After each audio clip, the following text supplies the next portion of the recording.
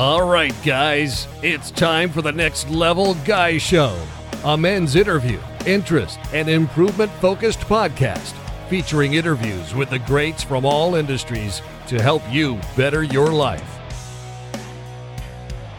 Each week, a new episode features an interview with one of the greats, covering all aspects of their story, from life hacks to tips and protocols that have allowed them to live life on the next level. We then highlight concrete action steps that you can use to improve your life. And now, your host, Ian Dawson Mackay.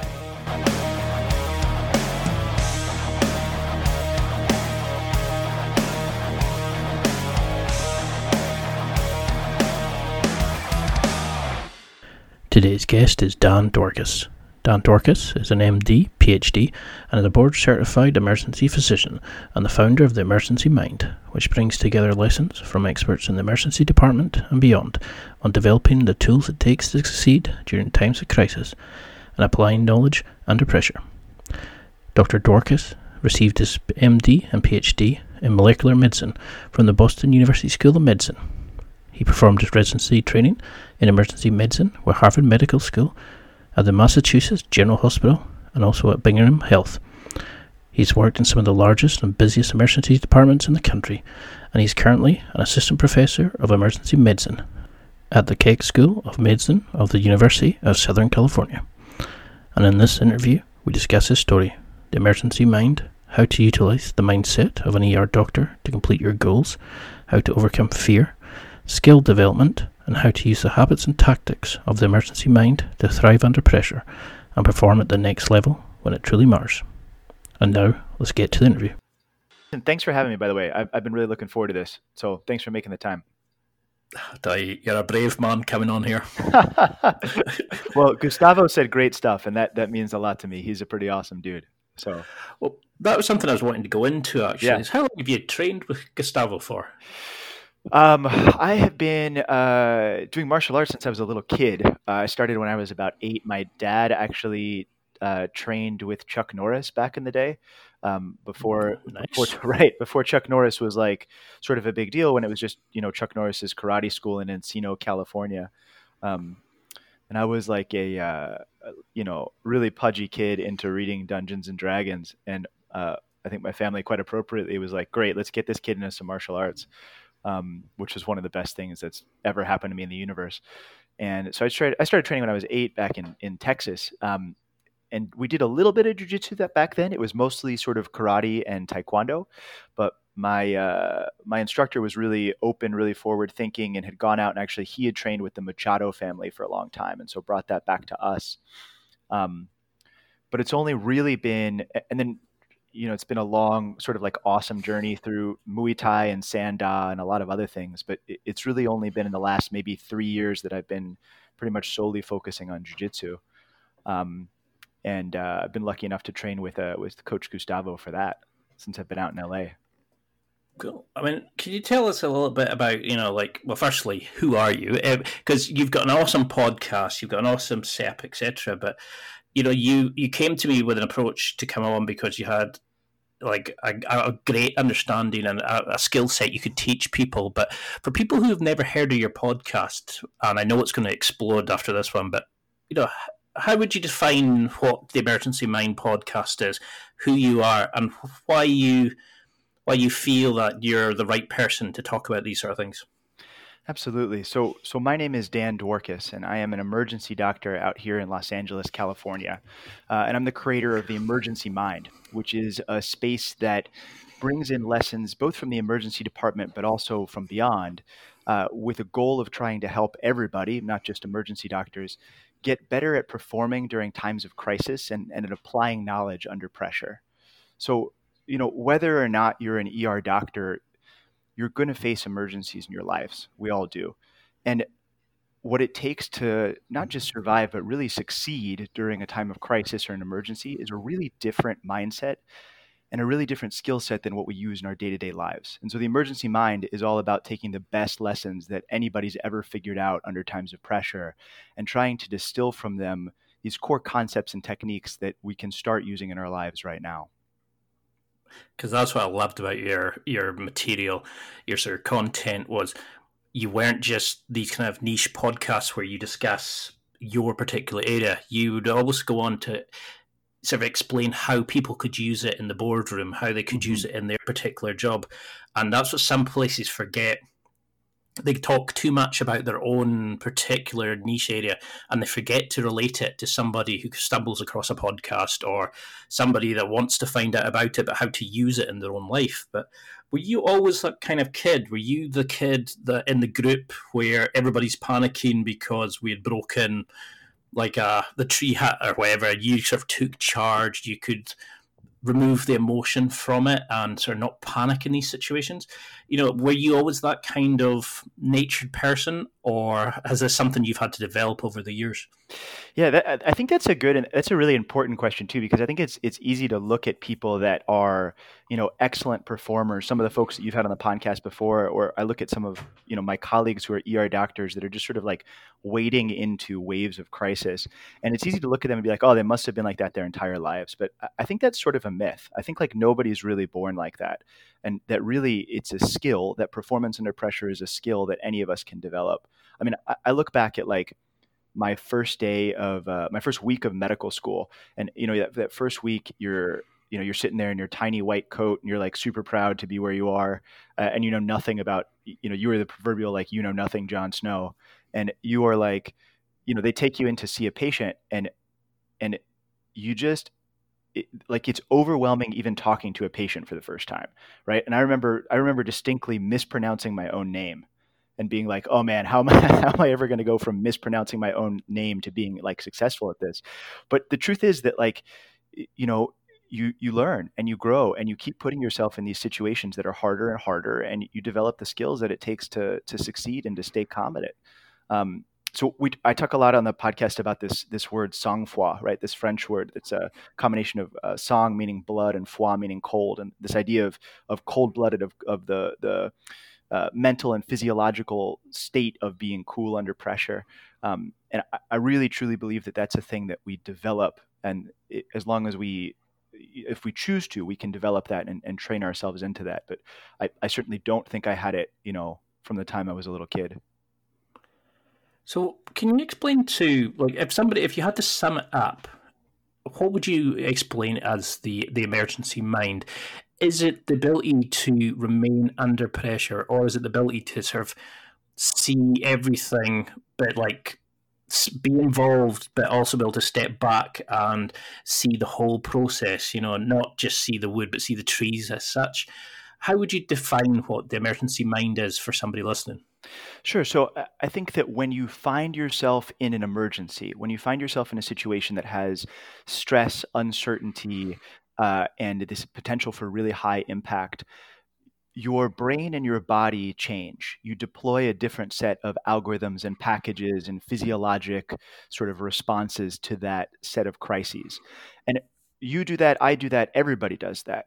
And to me, that whole set of skills, the mental skills, the physiologic skills, the thought algorithms that we use, that is the emergency mind. So we all have one, right? Our body defaults to something. And if you think back to a time in your life when you were in an emergency, maybe you were in a car wreck, or you're about to be in a car wreck, or you're in a really tight spot in jiu-jitsu, like these things happen. Your body and your mind just changes. And so we all have one. The problem is if you don't train it, it probably sucks. Right? You're just having this set of responses that are a lot like flailing. And to me, training it is the idea that you can take that sort of raw material and shape from it something that is useful. And so what is the emergency mind? It's the set of these mindsets and algorithms and physiologic processes that we can deploy when we are deep in crisis that will help us get through it, help us succeed at it, and help us bring sort of the best possible version of ourselves to bear. So how do we make sure then that we have a growth mindset towards that sort of area? Because a lot of people just get stuck with that fixed mindset where they just go, oh God, panic. And they start shitting themselves and shouting about, and and they get aggressive and stuff like that. So how do you enable people? How do you train and get to the point where we can understand this and want to develop ourselves? But like, why do some people crumble and others rise to become heroes during emergencies? Sure. So that's a great question. So the first step is just understanding in your own mind and really believing that there's possibility for change here, right? If you think you are the type of person that's going to crumble and, like, at the first sign of trouble, just like vomit all over your shoes and collapse, if you believe that is truly the only way that you're going to respond, then that's how you're going to respond, right? So the first step is understanding, hey, like, this is a skill and a choice. And even if it seems terrifying to me, I can get better at it. And then the second thing is to sort of commit to yourself that you're going to become a student of this. And I like what you said about the idea of a growth mindset, because it really is committing to being a lifelong student of performance under pressure. It's not a thing that we ever stop doing, right? And it's not a thing that there's ever a perfect way to say, great, here, I'm gonna give you this little pill, and then all of a sudden you're gonna eat this pill, and you're gonna be a total, an absolute. It's not like what's the right metaphor here? It's not like Spider-Man, right? Peter Parker gets bit by a radioactive spider, and then all of a sudden he has magical powers, right? It doesn't work like that. It has to be a series of learning and a series of growth and experimentation on yourself. And so that growth mindset, that idea that you're going to constantly push the line a little bit, and then you're going to reflect on what happened and try to build yourself better over time, I think is the first most important part to it. In one of the episodes in my podcast, I had a friend of mine, Amy Hildreth, who's a lieutenant in the U.S. Navy and one of the directors of simulation and education for one of the Navy emergency residencies. And she came on and talked a lot about the idea that sometimes it can be, when you're first starting to train yourself to think under pressure like this, most of us jump ahead to be like, oh man, how am I going to do when there's like a fire and 100 casualties and like 16 explosions? And that's like so big and so overwhelming, and it really shuts you down and might get you right back to that vomit on your shoes and collapse kind of idea. But instead of starting all the way there, what if we start really slow, right? What if we take something today that makes us a little nervous, that we're not sure we can handle, and push ourselves just a little bit and just keep piece by piece taking the more sort of like Kaizen approach to it, more piece by piece building our ability to respond under emergencies. Because that was something I was going to ask was, what do you believe about the Kaizen mythology of like going and, continuous improvement, that you're never actually finished? Because that's something I've learned while doing this podcast is, the top tier people, the top performers are not always born just better than everybody. It's the work they've put in, the growth they do, but the fact they never stop learning, they're continuously pushing themselves and learning and developing. But, something I really liked about your show was, I think it was your episode number 1, where you were talking about what you do during the first stages of an emergency. Like when a nurse runs in and tells you that, you got patients inbound, and you might not even have met your team by this point if you're locuming and things like that. What's the first sort of steps do you do on an individual basis to prepare for an emergency? What, like say there is the big explosions and the tunnels collapsed and all that sort of stuff. What do you do initially before everything else to kind of center yourself, to calm, before you can, start planning and prepping everything? Yeah. So I can't talk about individual patient cases, but I can tell you that the other day I was running a unit and we got an exact call that said, hey, this building had just exploded. There's an unknown number of inbound casualties and they look pretty sick. You have anywhere between 3 and like 25 inbound casualties, and you have anywhere between like 2 and 10 minutes go. So this is a really real question. And sometimes in our lives we get this warning, like, hey, there's something coming right at us, and we have a minute to prepare. And sometimes we don't, and we only realize we're in an emergency like a few minutes into it. And either way, you have to find something at the beginning that sort of drops your normal mindset and puts on your emergency mind. You have to have that on switch, that the sort of like the moment that you really start firing it up. And so when we talk about the emergency mind, the first pillar of it, we have sort of these 4 pillars that we can talk about at some point today, but the first pillar of it is this idea of accepting reality. That the first thing that you have to do is understand, okay, this is an emergency. I'm in an emergency. I'm going to deploy my skills. And the more energy you spend, if you sort of take the opposite approach, the more energy you spend denying that you're in an emergency, I don't want to handle these patients. I can't do this. We can't do this. Everything is terrible. All of that energy, and you can't see me, but I'm literally making the hand motion here of like pushing things away from me, right? The more energy you spend fighting reality, the less time you have to prepare. You waste all that energy. You can't get it back. And energy that's not pointed directly towards your problem is energy that's wasted. So for me personally, what I do is I take a deep breath. I usually say some version of like, all right, Dworkis, let's get into it.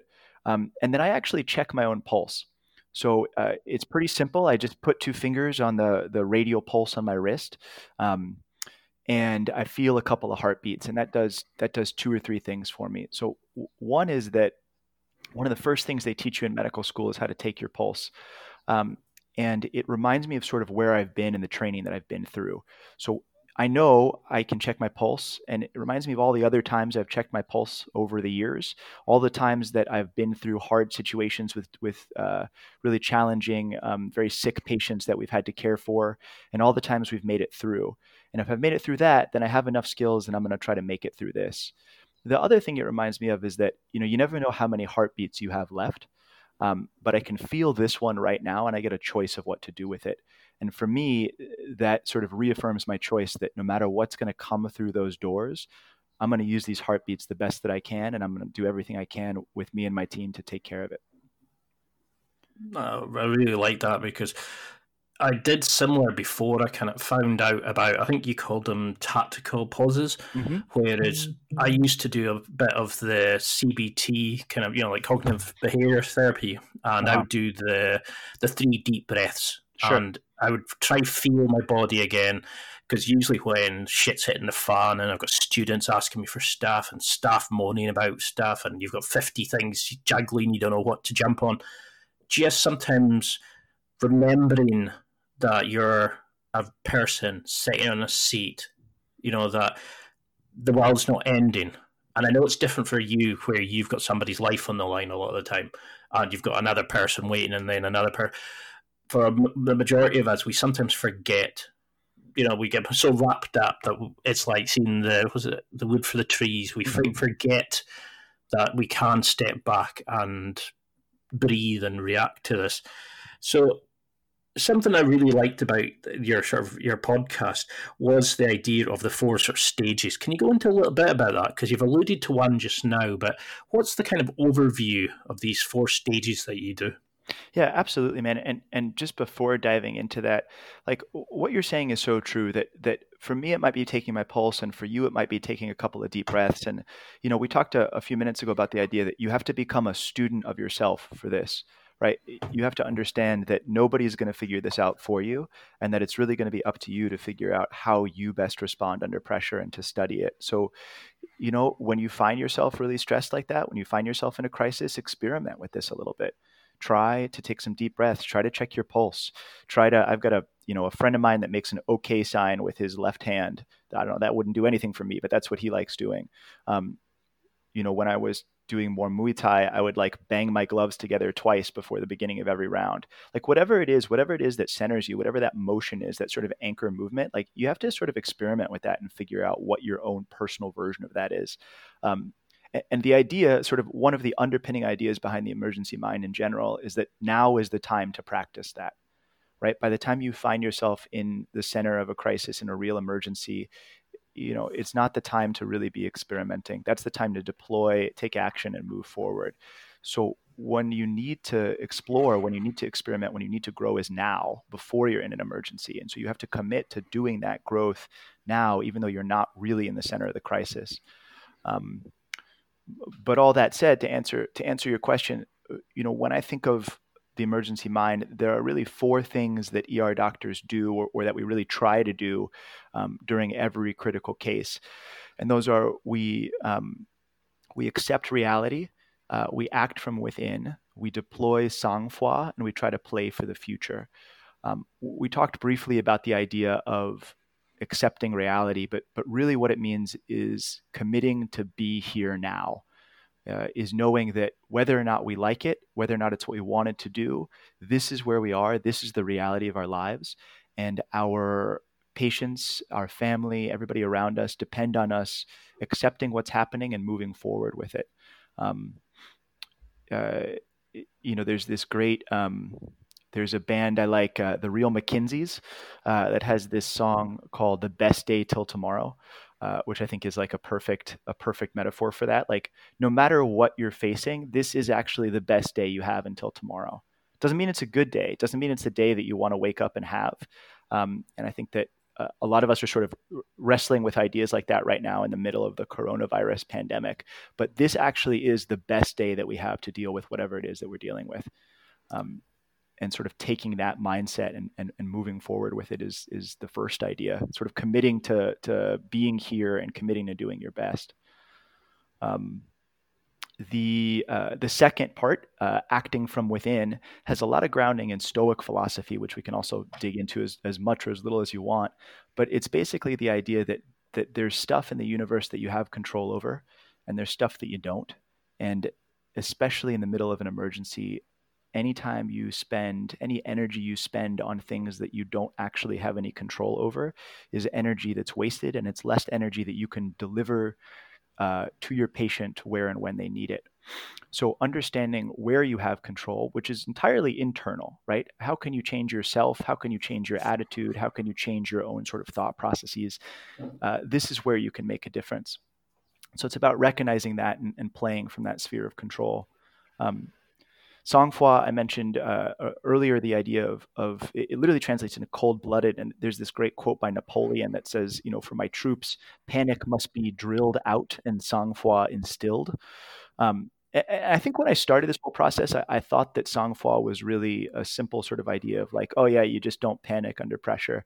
But as I've come to study this more and talk to more people and do more research about it, it strikes me that sang-froid is really more complicated than that. It's a pretty complex mental, but also physiological state where you're able to use things like biofeedback to sort of alter your body's mental and physiological responses to stress, to optimize your performance under pressure, not just to survive, but really to optimize it.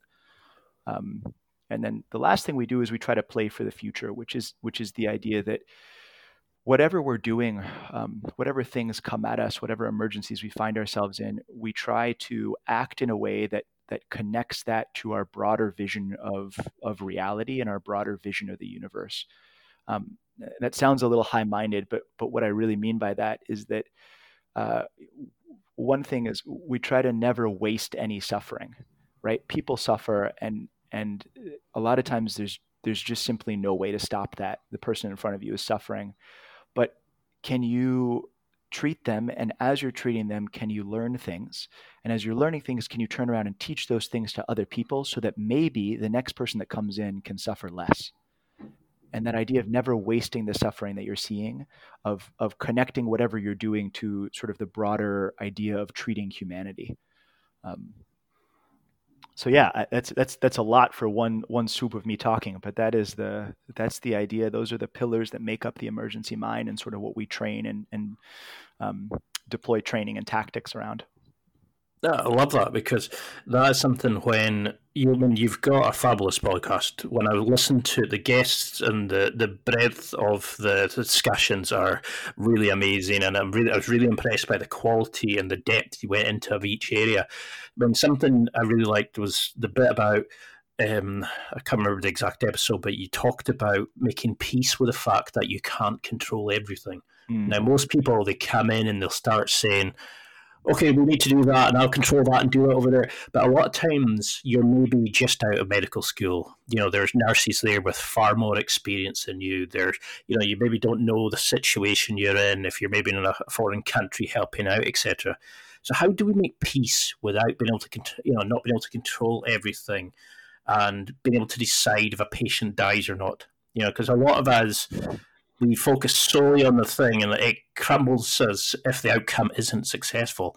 But how do you make peace with the fact that you can't control what happens? I think you told a story. Somebody told a story about 2 twin babies had died in Haiti, and yeah, that's heartbreaking to look at, like the resources available in different countries. But that would have destroyed me.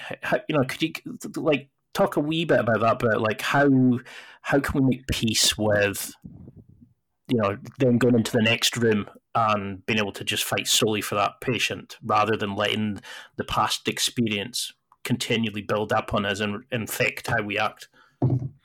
Yeah, Ian, that's such a rich set of things, man. And I wish that there was a single sort of like bomb of wisdom I could drop and just make that easy for everybody. But I don't think that's how the universe works.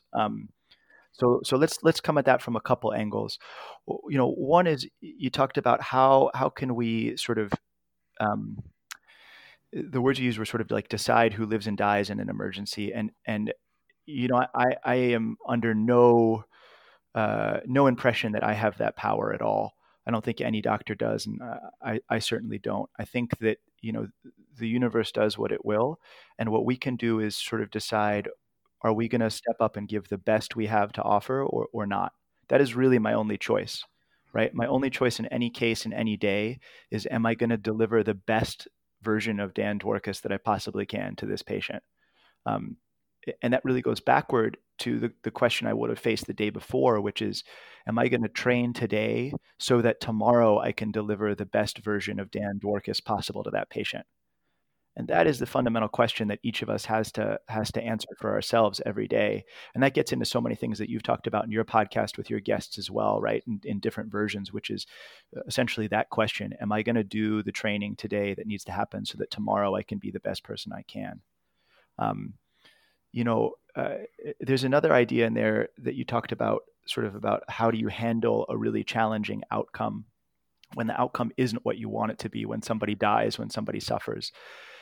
And I think that there's two things to talk about here. One is the Stoic idea of memento mori, right? Which is the idea that remember that we are mortal. And I think that it's something that we unfortunately avoid a lot in our culture, which is that we don't talk about death. We don't think about death. We don't think about what that really is.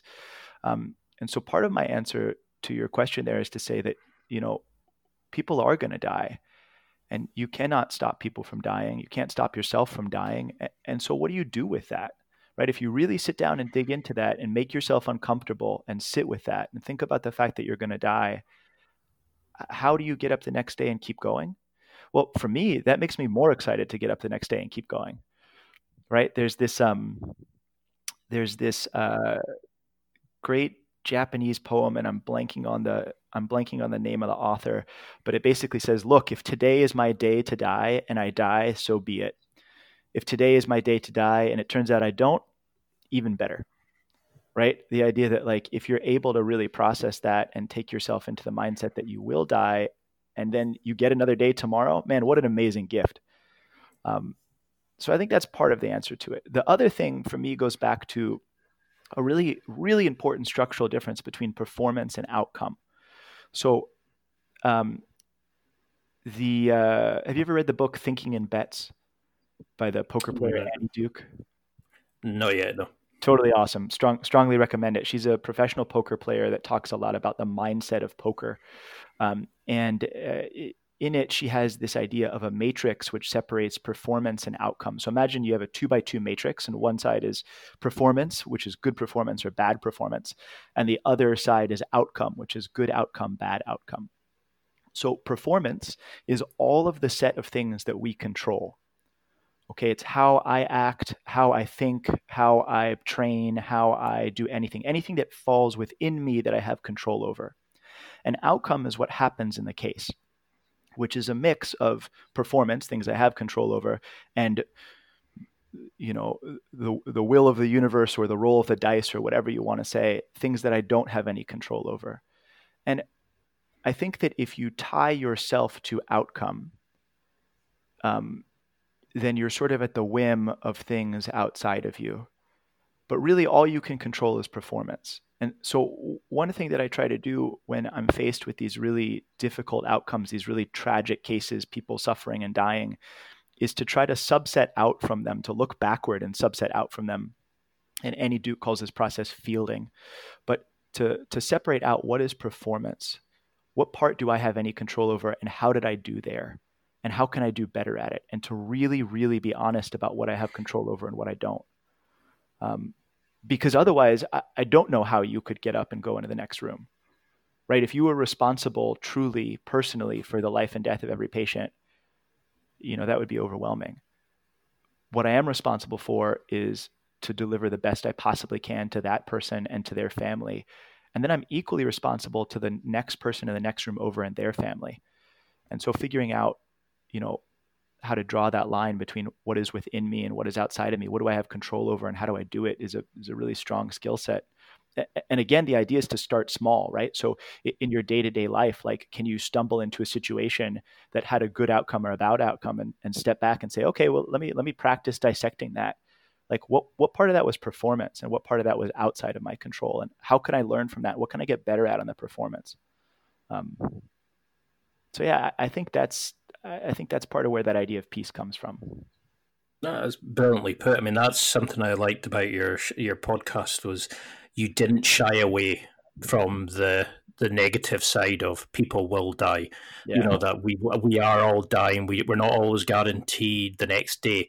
And I think that's the beauty of people like Tim Ferriss, Aubrey Marcus, is they're opening people up into the understanding that there could be like a pandemic like going on just now, where a virus could start killing off people, and it's just no rhyme or reason why some people go and to live life the best we possibly can. I mean, so how do you then analyze a situation after? How do you review a situation after you've gone through this? You've not crumbled under the pressure. You've thought, you've looked to the future, etc., and you've maybe saved a patient, or you've got them to start the process where they can then go into like the other departments to start like their long-term recuperation. Mm-hmm. How do you analyze each situation, if it's negative, positive, whatever it is, to then learn from it, to grow that mindset, to develop the skills, to use a better version of Dan for the next patient? Yeah, absolutely.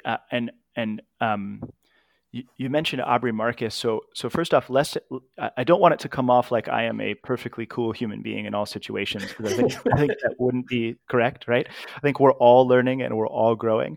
And so I actually met Aubrey Marcus the other day at a coffee shop in Venice, and had awesome. had like a 1-second conversation with him, during which time I just thanked him for what he does, because I think he provides a lot of value to the universe. And he's quite an intensive guy, isn't he? Oh, absolutely. And I was a little nervous to come up and talk to him, which is funny because I was actually sitting writing part of the Emergency Mind at the same time, talking about being cool under pressure. And then I'm a little jittery coming up and meeting this person, and I immediately spill coffee like all over the table. And I was like, oh, good. Just another reminder that I'm still in process and still learning how to be a better version of myself here. And I don't know, maybe I'll sit down and talk to him about that story one day, But so you asked a sort of deeper question than that, of course, which is, how do you post-process something and how do you learn from it?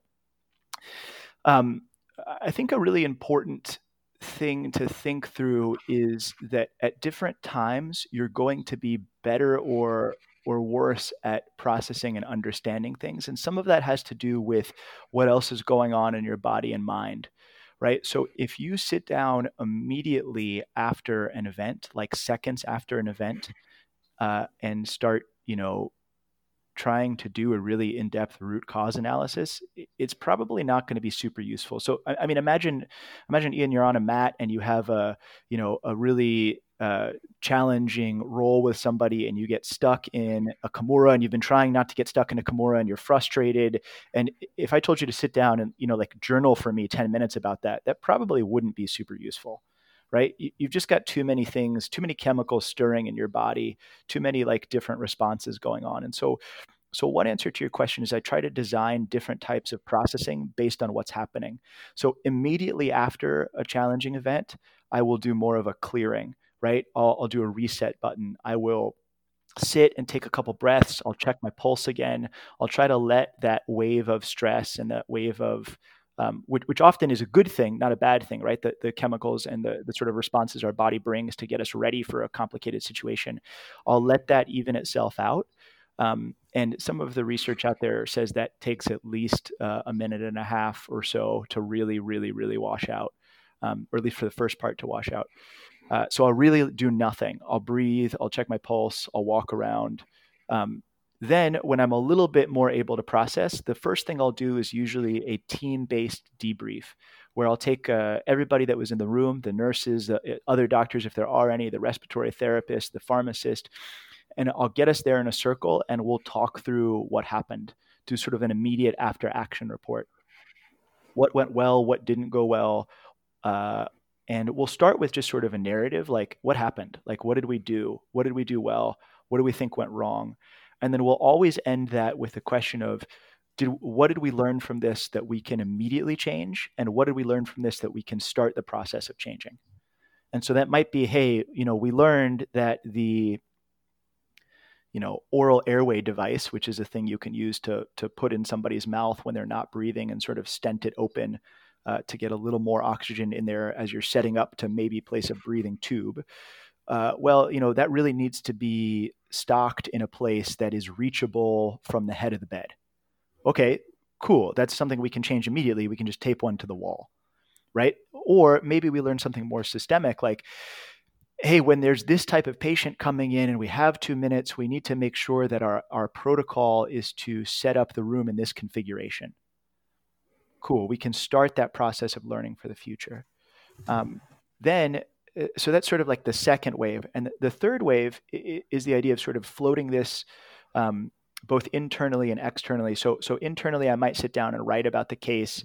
I might talk it out loud. I might go back, and one of the other doctors I interviewed, Dana Sajid, in episode, I don't know, maybe 7, talks about the idea of running a case backward in his mind and just sort of changing things either randomly or on purpose, and then trying to imagine how the case would have gone differently, which is a skill I really like and definitely has some applications to jiu-jitsu training as well. Definitely. Yeah. And, if I'm lucky enough to have residents or other, sort of junior doctors with me, I'll often run the case with them and see what they come up with. And they're constantly pushing me to think up better ways to do things, which I totally love. Because I've done that too, where you look back at a situation and think, what if I did this? How would it have affected that? I was always a great believer that you could teach anybody about medicines and protocols and stuff, but it's the people skills as well. It's the ability of like how you lead, how you control people, etc. But something that when you had the interview with Andrea Austin, I think it was, where she mentioned about the being cognitively depleted, and I loved that phrase. How do you keep going this? Because we have this image of doctors, especially A&E doctors and those kind of doctors, where you're constantly working long shifts and getting just a barrage of people coming in and all different kind of things. When your like mind is getting tired and you haven't got a coffee and things like that, how do you keep your decision making and avoiding burning out? How do you keep it for the seriously important things and not worrying about the little things? I think you talked about being loose and tight. You could see the humor of a situation, but not lose the seriousness of it. How can you talk about, like, when everything seems a priority, how do you not avoid just burning out, panicking? Is it you go back to these like visualization, these techniques you've learned, or is there a method you can do with your diet, with yourself during the day to help? Yeah, man, that's a great question. Certainly you can make it worse, right?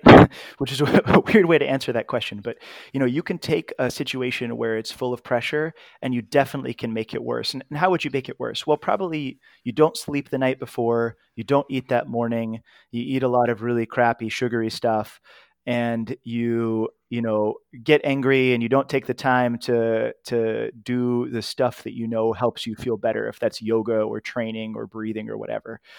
You can certainly make it worse. The opposite is also true, which is that you can optimize yourself to make better decisions under pressure. And part of that is what you did the day before, right? Sleep and eat and hydrate and manage your caffeine. Part of that is, a thing that I am still experimenting with, and if you or anybody listening to this has ideas, I want to hear it. I always am asking my teammates about how they train themselves to make better decisions, and that's from sort of like a physiological standpoint. From a mental systems standpoint, um, it's a really fascinating question. How do you design mental systems that that support you in making good decisions, and not just, as you mentioned, the first good decision, but maybe the 100th good decision in a row? Um, you know, the Knowledge Project podcast out of the people from Farnham Street, Shane Parrish, had a really interesting episode a couple of months, maybe almost a year ago, with Daniel Kahneman, who's the Nobel Prize winning economist and the author of the book Thinking Fast, Thinking Slow, which is a really amazing book.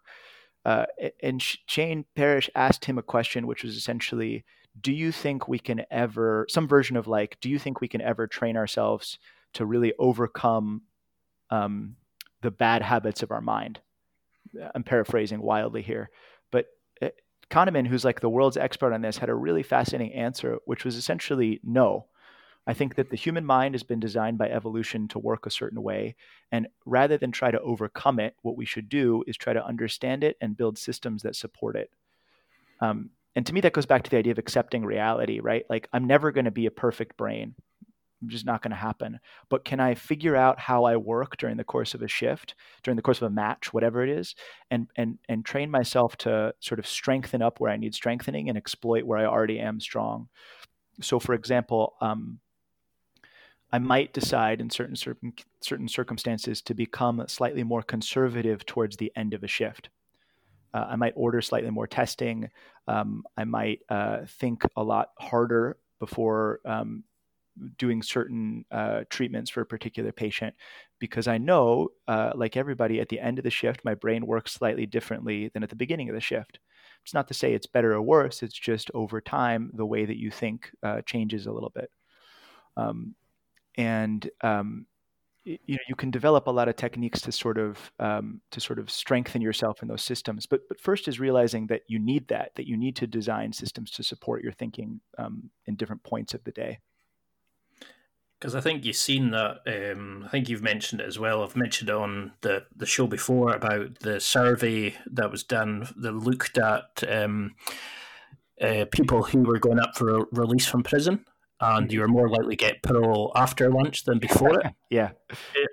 And it's just little things like that that can be, it's nothing about you personally or your case or the situation. It can be just about somebody's blood sugar level and what they've eaten. And it's scary that a lot of people don't realize that and how it affects what they're actually doing. Something, I'm going to probably butcher this quote, but somebody wrote a cracking thing that really helped me, where it was, don't set goals, don't set deadlines, build processes, and you'll succeed. And that's what I always try to do, is always have a protocol for something, regardless of what it is, of how I'm running something in my home or at work or in the podcast. I always have procedures that if I email you and you tell me to fuck off, then I do step, step, step. If you say, yeah, I can do it, but not in 6 months, I go, okay, step, step, step.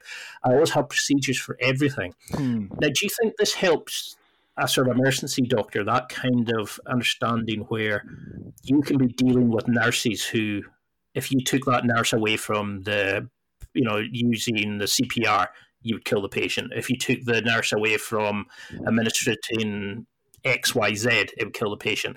But it allows a doctor then to see the overall thing and project manage the situation, but also remove the emotion from it, so you can see, when to stop, when to change tact if something's not working, but you let people focus solely on their job, if you know what I mean. Because you're a big component of jiu-jitsu, like I am, and this has really helped me kind of, controlling what's happening in my arm, what's happening in my legs, but also seeing the overall, how long's left in the timer, how long is left in the match, am I winning, am I losing, am I in a strong position, am I going to get swept? How do you develop these things, but still, but still not get caught up in it? So I want to clarify. the question you're asking is about how do you develop protocols that let you see the field, but also the details. Is that right? Yeah, like how do you? Because this is a problem with your materials. I get so kind of involved, and there's like 50 or 60 things, and I'm trying to keep it separate, but I'm just like it all links together so well. And because I've been so fascinated by your show and learning about this stuff, 50 or 60 things come together. So I could already see an episode 2 coming. But yeah, how do you deal with like project management, Sure, but also see the bigger picture? So we talk a lot in the emergency department about the idea of the cone of focus, which is the sense that like, what's actually in your field of focus right now? And there are times when the appropriate thing in your field of focus is really tight, really, really, really contained on one thing. If I'm placing a central line, which is a 15, 20 centimeter long intravenous line that goes into the jugular vein, for instance, which is a relatively in-depth procedure, involves cutting into the neck and placing this device into the jugular vein. My focus is entirely on, especially in the 1 or 2 moments of that procedure that are absolutely critical, that is the entirety of my focus. And then how do I learn to zoom in, so to speak, on that moment, and then immediately zoom back out to see the field of the other 15, 20, maybe 50 patients that are around that I'm also responsible for. And part of that comes with practice and not necessarily. So like anything, there's an idea of like sort of like random practice, like you just do things enough and it spins off learning for you, versus the idea of a more purposeful or what Anders Ericsson would call the deliberate practice that talks about you're really, really training and experimenting around an idea. And part of it is the idea that once you do things a couple of times, it costs you less energy to do the same mental process. So a decision that you've made before costs a little less. Certainly true in jiu-jitsu, right? The first time that you got out of a guard, it was this massively complicated procedure. It still feels like that to me some days, depending on what's happening. But when it works, I'm like, right, this is like smooth. I understand this. Like, yeah, that's how this is going to go, and it costs less energy, and so you're able to devote more of your attention to other places. I think that is an okay answer to your question, but not a great one.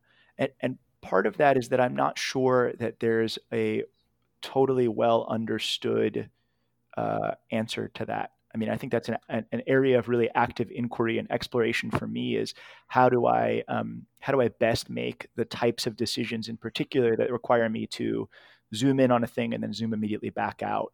And I guess a more perhaps relatable example to people that aren't, cutting into people's necks to placing central lines, which hopefully is most people, is you're driving and you're going around a really complicated turn, and then a person cuts across the lane of traffic, and you have to really rapidly decide whether to swerve or not. So that's a moment when your focus is really tight. You have everything you have on this like 1 or 2 little movements you're going to make with the car. Immediately afterwards, though, you then have to reset and zoom back out and sort of re-understand where all the other cars are around you in space. Because if you don't do that, if you're still focused on the minutia, you're going to slam into the next thing next to you. I don't know. Does that answer your question? Yeah, I mean, do you think then that in that using kind of understanding the procedures, the protocols, how to use a certain bit of equipment, does that help then remove the emotion from an event where because you know that the patient comes in and they've got like a collapsed lung, the procedures to reinflate the lung, how to get them stable, how to incubate them, etc. That does it take the emotion away then because it could be any name on it on the top of the chart because step by step by step, or in jiu-jitsu how to do an armbar, but step by step by step, it doesn't really matter in the opponent. It's more kind of you dictating how to get them in a situation to do the armbar. Do you think? Yeah, that's a good, man. I'm going to answer a very subtly different question that I think gets back to it, right? So the question of does it take the emotion away? No. I have not found the emotion disappears. I've found that I'm a lot more able to handle it in a way that it is productive and useful, and that takes that emotional charge, that energy that comes from the emotion, and helps me do better for that patient. Right? I'm not contrary to what perhaps if you've got some ex-girlfriends on the show, what they might think. I'm not a robot, right? I do actually have I do have emotions like everybody else, and I don't think ever, no matter how good of an ER doctor I become in my life, I don't think I'm ever going to get rid of emotions. I don't think that's the goal, right? The goal is to be able to feel the emotion, to handle it, to understand what it's telling you, and then to find a way to use whatever arises, whatever energy arises, to redeploy your skills for the patient in front of you. The other day I was working in an emergency department, and I had with me a scribe, which was a college student who is going around to help you sort of write the charts. And they're there to see, emergency medicine. And we had a patient who died, and we'd taken a moment of silence for the patient, and we're sort of regrouped and ready to go to the next thing. And the scribe, she turned around and asked me, does it get easier? Do you stop feeling the death of your patients? And I thought about it for a minute, and I've been in full practice for about 3 years now, and in some version of emergency practice for about 7. And I said, no, it still tears the same size hole in you every time. But the more you do it, you realize you're a much bigger piece of fabric than you thought you were. And you're a lot more connected to the rest of the universe.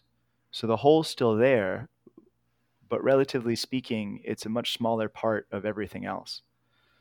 And I think that's what I'm going for, which is to stay calm and to use the skills, but not to stop feeling humanity.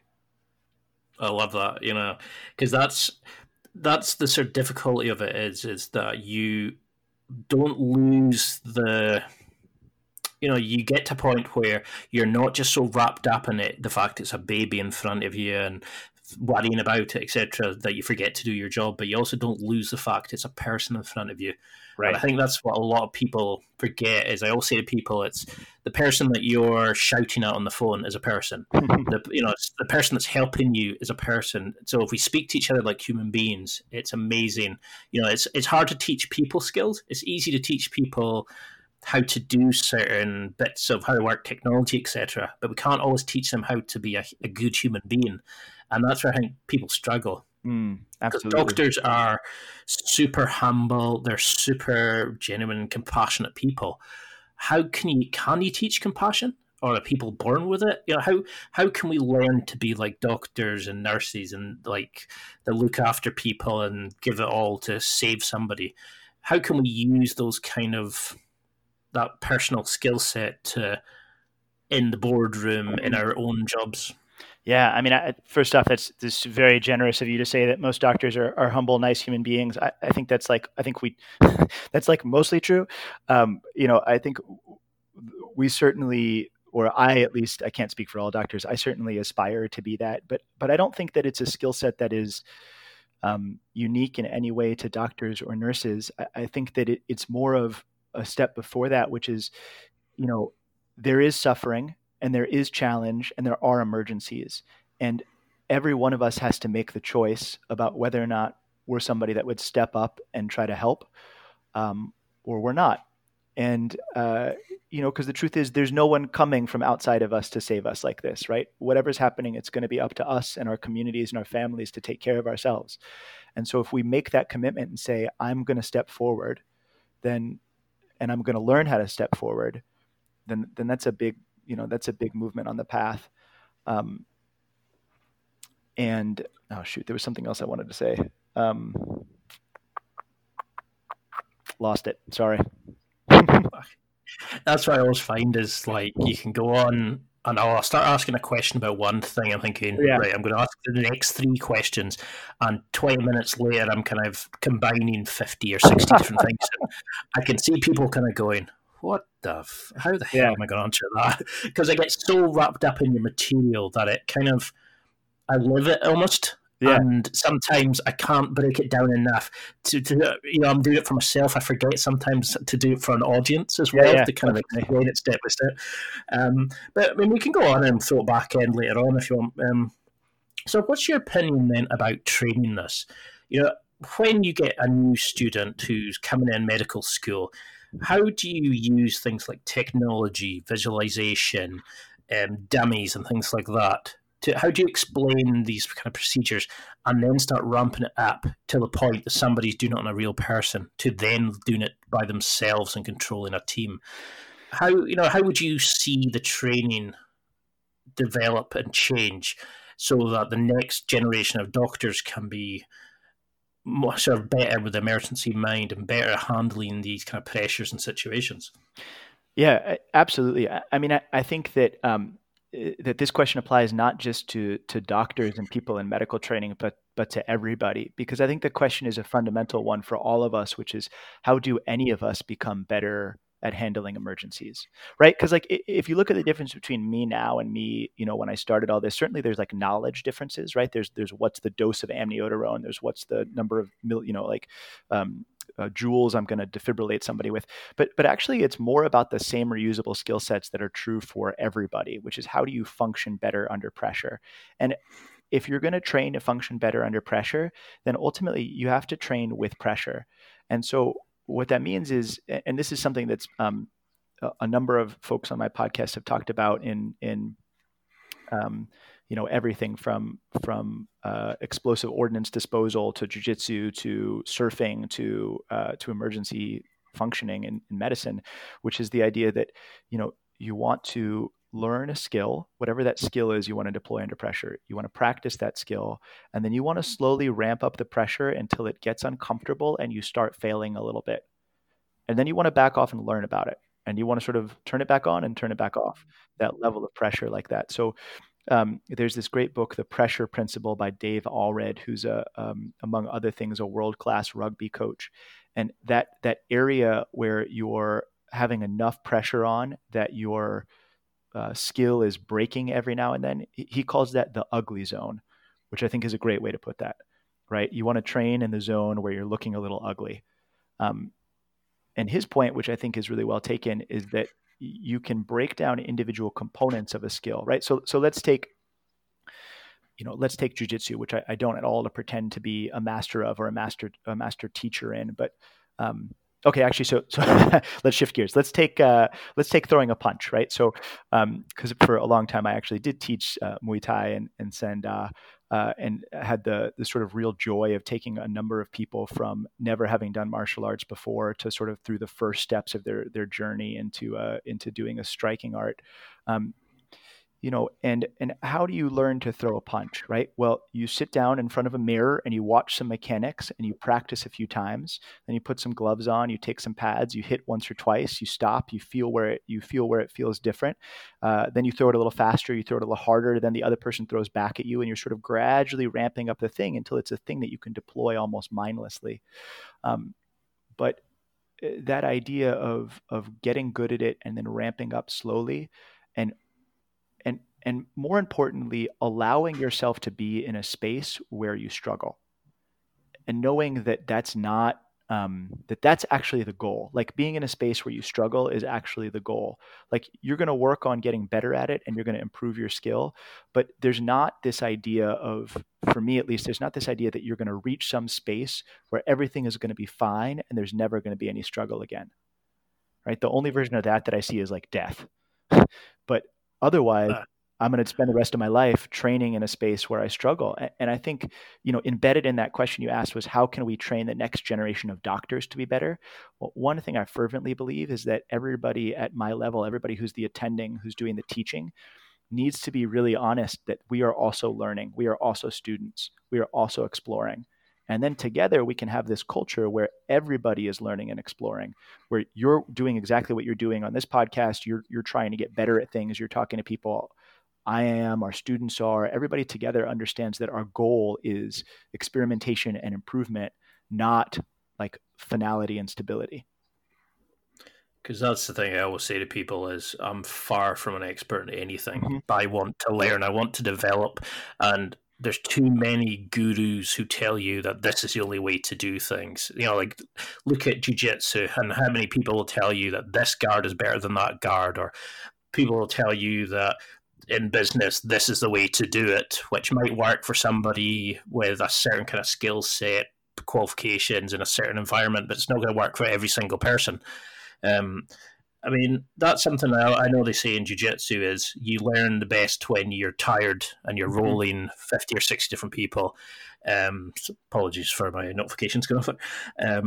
But I mean, what is it about the Stoic philosophy that attracts you? I mean, it's something that a lot of people are now becoming more and more popular with, like the Tim Ferriss 4-hour work week and things like that. But how has that helped you adopting this kind of philosophy to your medical care, to how you view life and deal with the emergency mind and things like that? Yeah, absolutely. Stoics are a totally amazing group of philosophers that I was pretty lucky to be exposed to when I was younger. And I think that, their core tenets, which are accepting the reality of the universe the way that it's built, and understanding that the only space you can control is within yourself, and sort of letting the rest of the universe be what it will, are really, really grounding and motivating for me, and obviously have a lot in common with sort of the first two pillars of the emergency mind. And I think that a lot of this started for me after, realizing that over and over again, I would go up against these big life or death issues with patients, and that I'd be sort of sitting on the edge of that life and death over and over again, and going up to bat against it every day, and realizing that what does that mean about my own existence, right? What does that mean about existence in general, and starting to dig into some of these deeper, bigger questions, which is what the Stoics were there for, right? That's what they believed, and Stoic philosophy is and just if you're listening to this and you've never really dug into the Stoics, Marcus Aurelius, Seneca, and Epictetus are sort of the three big players in the world. And I would definitely start with Marcus Aurelius's Meditations. It's his own journal to himself about how he wants to improve as a human being, and it's really easily accessible. So I'd skip the first chapter, by the way. I would definitely start with chapter 2, just for whatever that's worth. So the Stoic philosophers are really about not theory, not philosophy in the abstract, but philosophy as practiced in day-to-day lives. And the idea that, hey, we're going to take these big things we believe about the way the universe works and boil them down into our actions, and judge our actions based on how well they line up with what the deeper truths we think are. And so that really resonated with me in terms of how can I do a better job at functioning during an emergency, and how can I really give this person and this family the best that I have to offer, and sort of having that feedback loop in terms of, all right, well, am I really lining up my deeper priorities with what's happening in the day to day? And there's a number of like specific Stoic concepts that are totally worth digging into. We talked about memento mori. There's another one that Tim Ferriss talks about a lot too, which I'm going to totally butcher the pronunciation of, but premeditatio malorum, which is the idea of sort of thinking ahead about the bad stuff that's going to happen. So for the Stoics, they would do this, and they'd think ahead of time they'd visualize themselves getting diseases, or losing a limb or losing a family member, and they would do that to train their resolve to act appropriately no matter what the circumstance was. There's another version of that, which is thinking ahead about the bad things that are going to happen and making sure that you are ready for them. And that same skill set is something we use all the time when we're about to perform a really critical procedure, right? So let's say we're about to place a breathing tube. We'll sit there for a moment and actually collectively, and say this out loud, say, hey, we're going to run, a premeditatio malorum package right now. Let's all sit down and think about everything that could go wrong, and make sure that we have contingency plans, backups, probabilities, and have our tools ready to go. So I think we're, in some sense, we're actually really directly using Stoic philosophy techniques in the emergency department. But in a more general idea, everybody has the ability to really try to think for themselves about what are these deep things, and am I really living a life that's consistent with them? It's time for a quick break. There are millions of potential products to buy, so how do you know which ones are worth your hard-earned money? Simple. You go to nextlevelguy.com/affiliates and explore those that will transform and improve your life. You'll find deals, listener exclusives, and special offers with some great companies. Recommendations are 100% honest and only on items Ian has tried or believes in. The companies showcased will make you a better man in all areas of your life. Simply go to nextlevelguy.com/affiliates and level up. So, what would you say to people who then think, well, it's surely just about repetition? You just need to see 50 patients with X, Y, Z, and you're going to learn, because people seem to think that, I think is it the Malcolm Gladwell, like 10,000 hours. And you try to explain that, but yes, that's the case as long as it's proper training. You can't just, otherwise the oldest and most experienced person would be the best physician, best board member, whatever it is. Like, what do you think about that kind of idea of practice and skill development to the point, because people will say about visualization where the brain doesn't understand the difference between what you visualized, like deeply and emotionally, as much as what you're learning, training. It can be just as good in terms of skill development and things like that. But what's your opinion about skills and developing, and repetition? And is it about experience and repetition, or what makes a good doctor in that sense? Yeah, sure. So Malcolm Gladwell, when he was thinking about that 10,000 hours, was really quoting this study by Anders Ericsson, who wrote this great book, Peak, which is a really interesting book to read and dig into. And his idea, I believe this study was done in musicians in a conservatory in Germany, looking at the difference in the practice hours between the highest performing and the sort of less highly performing musicians. There's a bunch of other stuff coming out now that I'm not super facile with the data about, that says maybe that number isn't really true. But even if you ignore that for a second, because the question is really about, do you get better with repetition? Or if not, how do you get better? And so certainly you need repetition as much as possible. But I think some of the details come out in terms of what type of thing you're doing, right? So if you're learning a skill where there is immediate and visceral feedback about what you're doing, then repetition is going to be really, really useful, right? If you and I are in a jiu-jitsu class and you have me in a half guard and I'm trying to smash your half guard, and I try 100 times and you defend 100 times, that's going to be a good learning cycle, right? Because there's immediate visceral feedback about what happens and what doesn't, and we can stop and dissect it in between each case. We can minimize the number of variables we're training on. We can say, okay, for the moment, we're going to not, switch to butterfly half. We're going to stay in half. Okay, cool. That gives us a space within which we can learn, and we can really hit that sort of ugly zone that Dave Allred's talking about and hit our reps in. It's a lot more complicated to figure out how to learn something when perhaps there's a long delay time between the outcome and your evaluation of your own performance, to go back to that idea. And so that's a lot more complicated. And then you get into these things that, in emergency medicine, there are sometimes procedures that you have to do to save a life, but that maybe you've never done before. Maybe they're just so rare that you've never done them before. So I think about when I was an intern, my first year of emergency training, there was a patient who was very sick and was actively exsanguinating and dying because they were vomiting up so much blood. And it had a long history of liver failure. And so we had to place a device called a Blakemore tube, which goes into the esophagus and inflates. It's like a balloon in the esophagus to sort of block off that bleeding. And it's one of these things where, okay, if you don't inflate it enough, the person bleeds to death and dies. And if you inflate it too much, their esophagus explodes and then they die. So very, very small margin of error there in the middle. And as it turns out, nobody in the entire emergency department honestly, in the entire hospital, as far as I know, that day had ever actually placed one of those before. It's just that rare of a thing. And now we do it more or less, or there's other things, but at that particular day, nobody had been available to do that, and so there were no reps in. Right, there was zero time to get reps, no reps before that. I had seen one once, and so that actually made me the most skilled operator in some sense.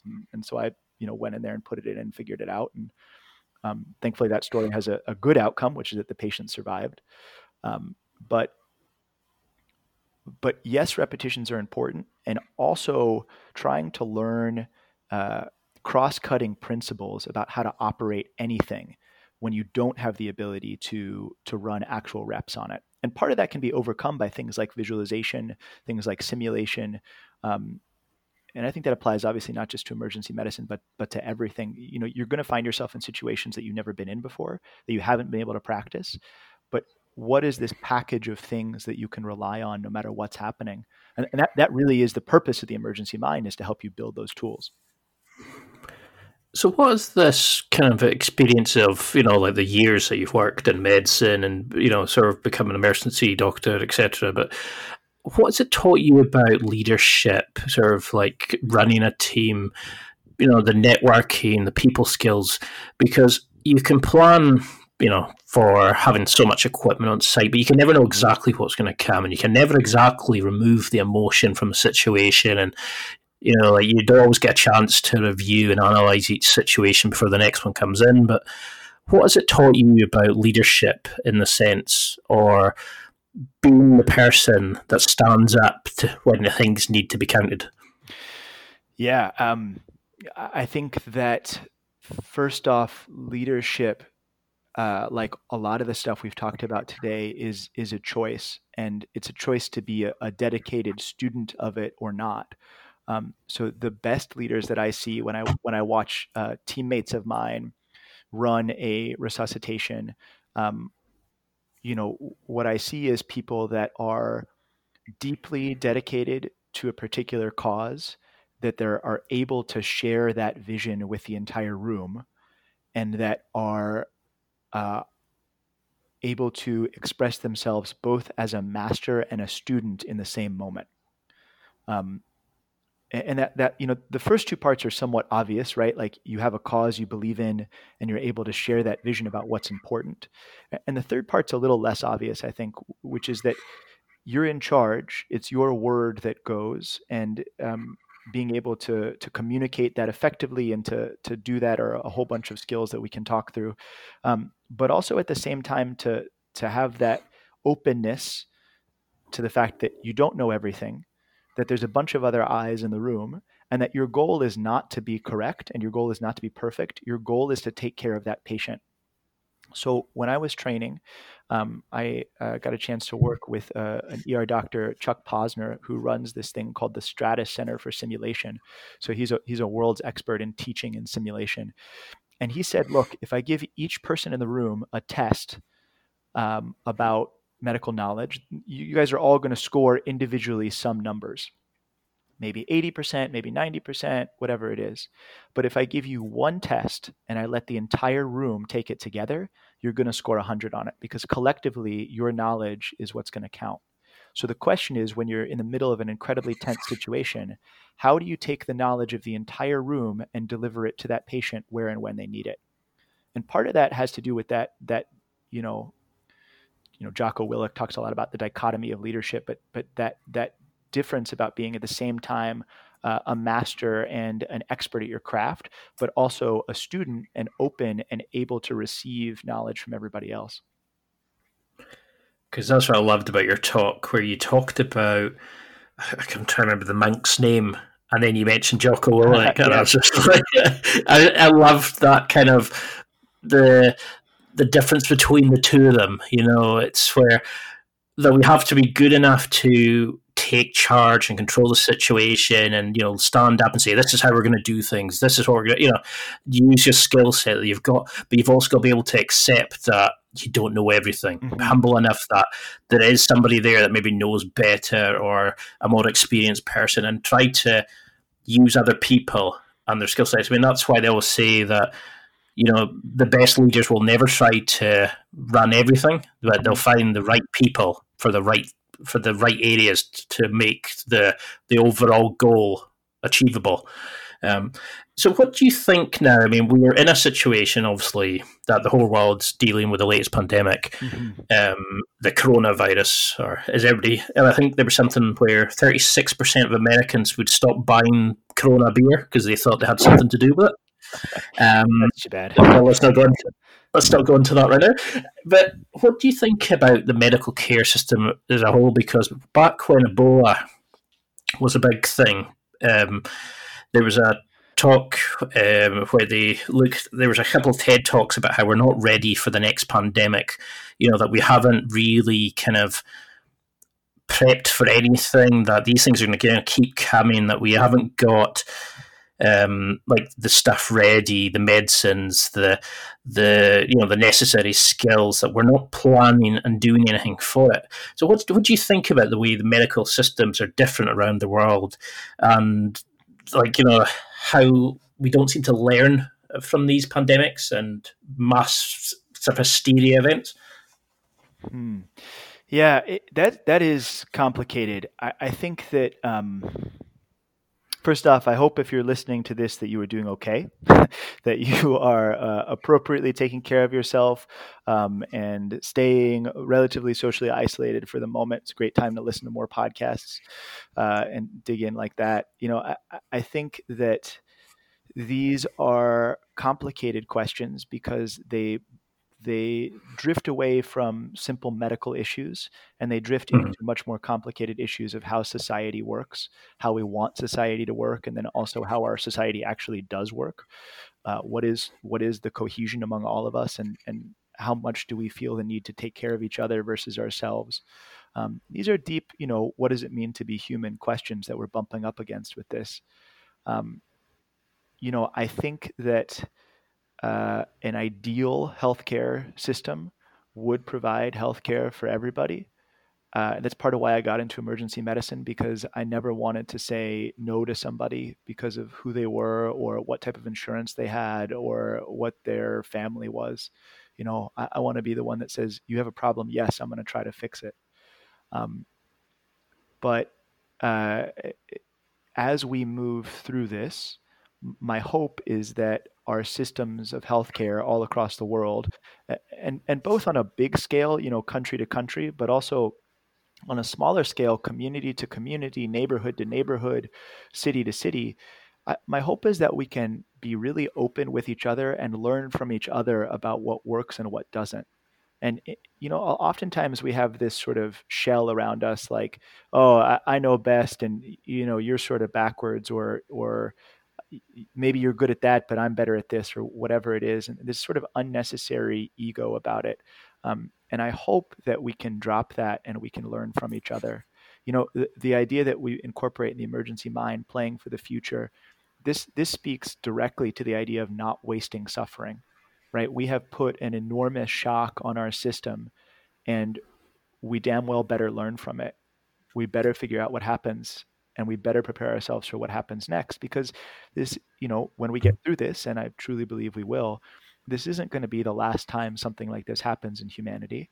And we need to learn reusable lessons from this and to compare notes. And again, that gets to that idea about being a master and a student at the same time, right? Being somebody who's open to learning and open to experimenting. And instead of adopting a stance that says, I am the best at this, to adopt a stance that says, this is what we're trying to accomplish. Let's figure it out together. At least that's what I hope happens. Yeah, because we never seem to. Sorry, I was actually looking earlier I think it was a Bill Gates TED Talk I was looking at, where he mentioned about we don't ever seem to learn from that. Then people go and they panic buy, and we get to a point where people forget about other people, and I really hope we can get to the situation where you're advising where people can actually learn from these situations and put protocols in place to help for the next one. Mm-hmm. But for the people that you deal with consistently, do you notice something about them? I mean, I know anybody could fall off a ladder, be in a car crash, but what kind of advice would you give to people just now? Because you get these people who go to A&E for silly things and they want to get antibiotics for XYZ, where a lot of times it's easier for the body or better for the body to kind of learn to defeat it itself. What advice would you give to people from your medical knowledge? Is it improved diet, more exercise, meditation? What habits would you want to see people doing to try to live healthier lives? Yeah. I would recommend against falling off a ladder for sure. But I think there's two ways to answer that. One is right now in this particular climate where our healthcare systems are stressed to the absolute max. I would definitely be in favor of, if you are feeling sick, talk to your normal doctor first to help figure out if it's the right thing to do to go into the emergency department, into the A&E. From a broader sense, I think that it goes back to the same thing we've been talking about, which is becoming a student of yourself. Like, you really have to believe that your health can get better, that you can learn about your body, that you can improve your systems, and that you can, through a combination of self-experimentation and also absorbing the best knowledge that's out there, that you can live a healthier, better life. But it all starts with the idea that you're going to get curious. You're going to get curious about yourself and how you work. And I think that a lot of us don't necessarily have that. At some fundamental level, we're sort of a stranger in our body, or maybe we're even scared of it, right? We don't know what it means when it makes this noise or it hurts in this place. And that goes beyond just sort of, eat more of this or eat less of this, but it's about understanding, like, how do I feel? How does my body feel when I treat it this way versus when I treat it that way? And what is healthy and what is good? But I'll throw a word of caution in there, which is that, like, it's also, you can take that to the extreme and you can say, well, I feel great, so I don't want to listen to what anybody else is saying. And that usually ends up in disaster of one form or another. There's a tension between only doing naturopathic stuff and also listening to some of the best advice out there from pretty detailed, well done scientific studies about what medicines are helpful for us. And I think that there's a version of this where imagine what would an amazing future look like, right? It would look like a group of people that were clued into their own bodies, that meditated, that did restorative practices like yoga, and also aggressively strong practices like jujitsu, that were strong and fit and healthy and happy and able to take care of each other.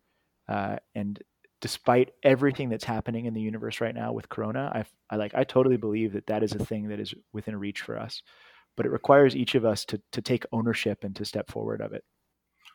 And that's something a lot of people want to avoid. It's easier for me to say, oh no, the doctor should do that. Oh no, the guy at work should be starting my diet. Oh no, the X, Y. It's easier to kind of blame somebody else. It's the government fault. It's hard to say, yes, I could be, looking after myself. And then we tie up injuries to our story. It's like, oh, I used to play football. My back's been bad since I used to power lift and stuff like that.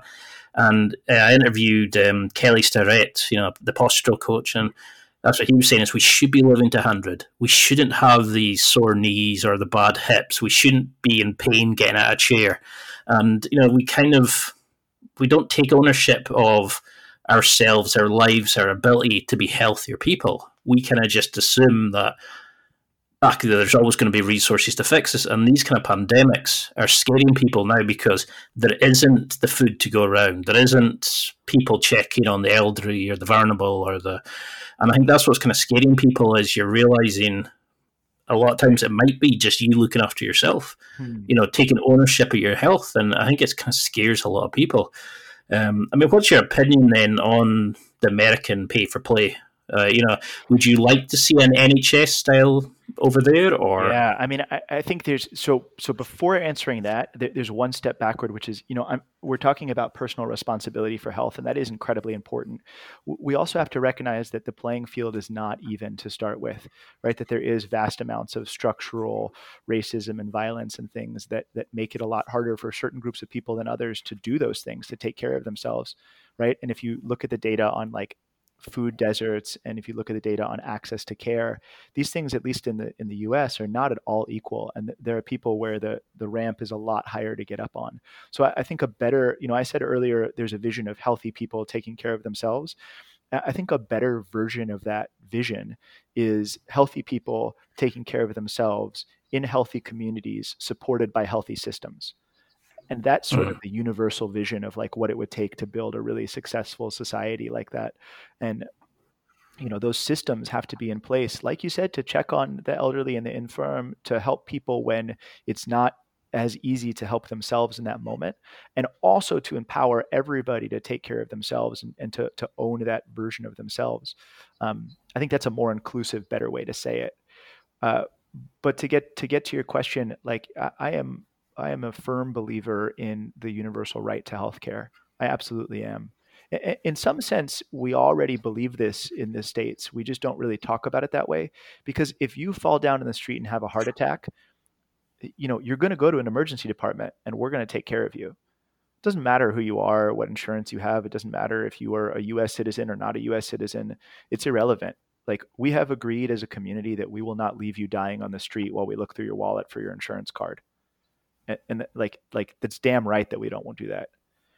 The problem is that for some reason we haven't agreed that we will also figure out a way to prevent that from happening for you, which doesn't make any sense to me. So I really, I think the NHS system is wonderful in some ways and challenging and perhaps flawed in others, like any one individual system is. So I think it's hard to say I want to adopt that system, but I do believe that we all should have access to healthcare. And, again, perhaps this is a great opportunity for people to be sharing a lot more data and models about what works and what doesn't work. And having that ability to be open and learn from each other is the first step towards designing a system that does work for everybody. I wish I had a perfect answer to what that is, but because that's the thing, isn't it? Is that we are now in a generation where, for the first time in ages, we have such a high level of elderly people living much longer. We have to start thinking now about people not sort of dying off in their early 60s and stuff like that, or people like able to work a lot later, and we haven't got the care systems in place, and we don't know what's going to happen with some of these diseases or medications and stuff like that, because with it, we don't have the data to see how things are going to go. And that's the beauty about sort of what you do, is that you don't discriminate, you just deal with the person, and then you get them healthy again. And I think that's the approach, is rather than thinking about it in terms of helping ourselves, we should be helping each other and looking out for each other. And it's scary how society kind of breaks down when it comes to things like these. And we're not just helping each other. And, yes, we should be looking to hit the next level in our own lives, but we should also be looking to help others and get better and leave the next generation the best version of the world we can. And at the moment, we're not doing that. We've become a very selfish generation, and I think, everybody goes on about the millennials and stuff like that, but it's kind of sad the way we've become as men. I mean, what has it taught you working in medicine about like men and masculinity and their approach to the world? Yeah, man, that is a deep well of questions right there. I think that I have been incredibly lucky in my life, both in terms of the people that have taught me and the role models, both men and women, that have been there, that have taught me how to be a better version of myself, and that have demanded and expected that of me. And I'm incredibly lucky to get a chance to work with my patients, many of whom have been through nearly unimaginable levels of suffering and hardship, and have emerged, while not necessarily physically healthier, have emerged, with these very deep, wonderful ideas about how the universe works and what to do about it, and have shown such courage and strength as they do it. And I think that, I'm I couldn't pretend to sit down here and tell people, what being a man is. I can tell you what it is for me, which is to master myself and serve the world. Right? That's my version of it, which is to sit down and spend my life mastering myself, mastering, to be a master of my body and my mind, which implies, of course, that constant student aspect of it, like we talked about, because those are really sides of the same coin. And then also to find a way to serve the world, to make that part of it, and that those two goals are equal in my mind. Um, I think that implicit in that is the idea that we have the responsibility to figure out our purpose for ourselves, right? Like that Viktor Frankl quote, man must not ask what the meaning of life is, but rather must recognize that it is he who is asked. That's an amazing way of putting it, because it is something about it. It's not just what we can get out of life, it's what we can give back and how we can leave life better, how we can leave the world better. And I know we're sort of well over our time. I really hope that I've given any kind of justification, of how much I enjoyed what your message and your podcast and just what you do in the world, because you're doing an amazing work. That you're stepping up. You're one of those people that helps others live, that can take them off the brink of death and give somebody extra time, and help families even just come to terms with what's happening, and just giving somebody some solace or understanding, or sort of just some general human empathy during the times that at the worst is an amazing thing that you do. I mean, I would love to have you back on again. We can really start going deeper, but the stuff you're doing is amazing, and I really love the emergency mind and the way and how it can help other people. But for those people listening, what would you want them as a sort of go home message? What would you want them to take from this as a kind of a general reminder, or some actions to do in the next 6 months, etc.?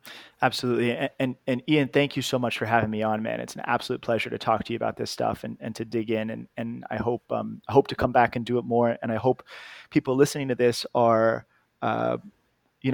fired up a little bit about wanting to get into this, and also maybe feeling a little nervous about how to start, and not wanting to immediately start cutting into people's necks and putting central lines in, which is great. Please don't do that unless you're trained. But what I do want you to do, what I would challenge you to do, is to sit down and think about emergencies that you've been through in your own life, and to imagine what a different version of that would be, where you were able to truly give the best version of yourself to that moment. And if that strikes a chord in you, if you said, hey, yeah, if I could have done that, that would have made life so much different, then how are you going to do that going forward? And my challenge is for you to start thinking about the idea that how you behave under pressure is a skill, and it's a skill that you have to learn, and it's a skill that you need to learn. And so to start with the small things, and today, tomorrow, the next day, when you find yourself reacting out of pressure, just start taking a note of what you're doing. How are you acting? What might be a slightly better, what might be a 10% to get back to Kaizen? What might be a 10% better way to act right now? If that type of thing interests you, come over and check out what we're doing. You can go to theemergencymind.com. The podcast is there. You can sign up for our newsletter. We've got a lot of great stuff coming down the pipe. There's going to be a book in the future. There's going to be trainings. There's going to be all sorts of stuff. But whether or not you come over to what I'm doing or not, figure out how you work under pressure and how you can get better at it. Get out there and get after it. because that's something I was going to say. Was it's definitely a book there. I could see, seminars, conferences. It's an amazing you're doing it, and you're not just talking for medical people. You're talking about how we can all change and affect and become better people. How can we get in touch with you? Can you give the URL again, the social media handles? Like, what's the best way to start working with you in this area? Absolutely. So the website is emergencymind.com. And that has everything. That has the podcast, although you can also find the podcast basically anywhere, Apple, Spotify, SoundCloud, kind of anywhere. But going to emergencymind.com, there's a contact form. You can fill that out and talk to me directly. You can email me directly. It's dan@emergencymind.com. Instagram is, I'm going to look this up as we're talking because I always forget what my Instagram name is. 1 second. Oh, here it is. It's d.dworkis. So D and then my last name. That's Instagram. There's a Twitter, but it doesn't really do anything right now. So, I would say those two are the easiest ways to get a hold of me. It's amazing, like how you can never remember your own ones. Oh, I know, right? I always do that because somebody took Next Level Guy and nextlevelguy.com in some things, but Next Level Guy in others. And I probably should change that. I really hope that I've kind of done justice to what you're doing there, because I get so excited when I started listening to the show and diving into this sort of stuff that I sometimes can get a bit excited and combine different questions that maybe don't allow you to give full answers and stuff like that, because you are doing amazing work. But is there anything that you think we've not covered? Is there anything that you would like to talk about or mention that you feel would be helpful? I think we've hit a lot of the stuff. We talked about what the emergency mind is and how you can start approaching it.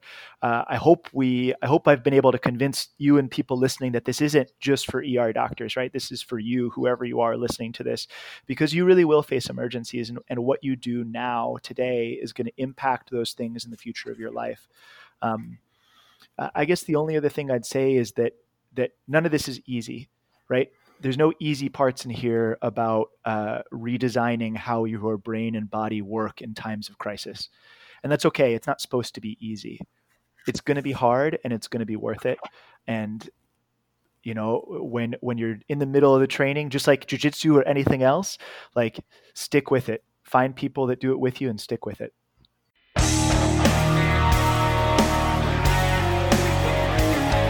Well, that's it for another week. And thank you for listening. It's now time to take what you've learned and use it to develop and enhance your life with the key points mentioned. Listen, try it, embrace it, use it, and crush it. Now's your time to hit that next level in your life. If you liked this episode, then please leave a comment on the show notes or a review of the show on your podcast platform. Everything helps evolve the show. Until next week, keep seeking the next level in your life.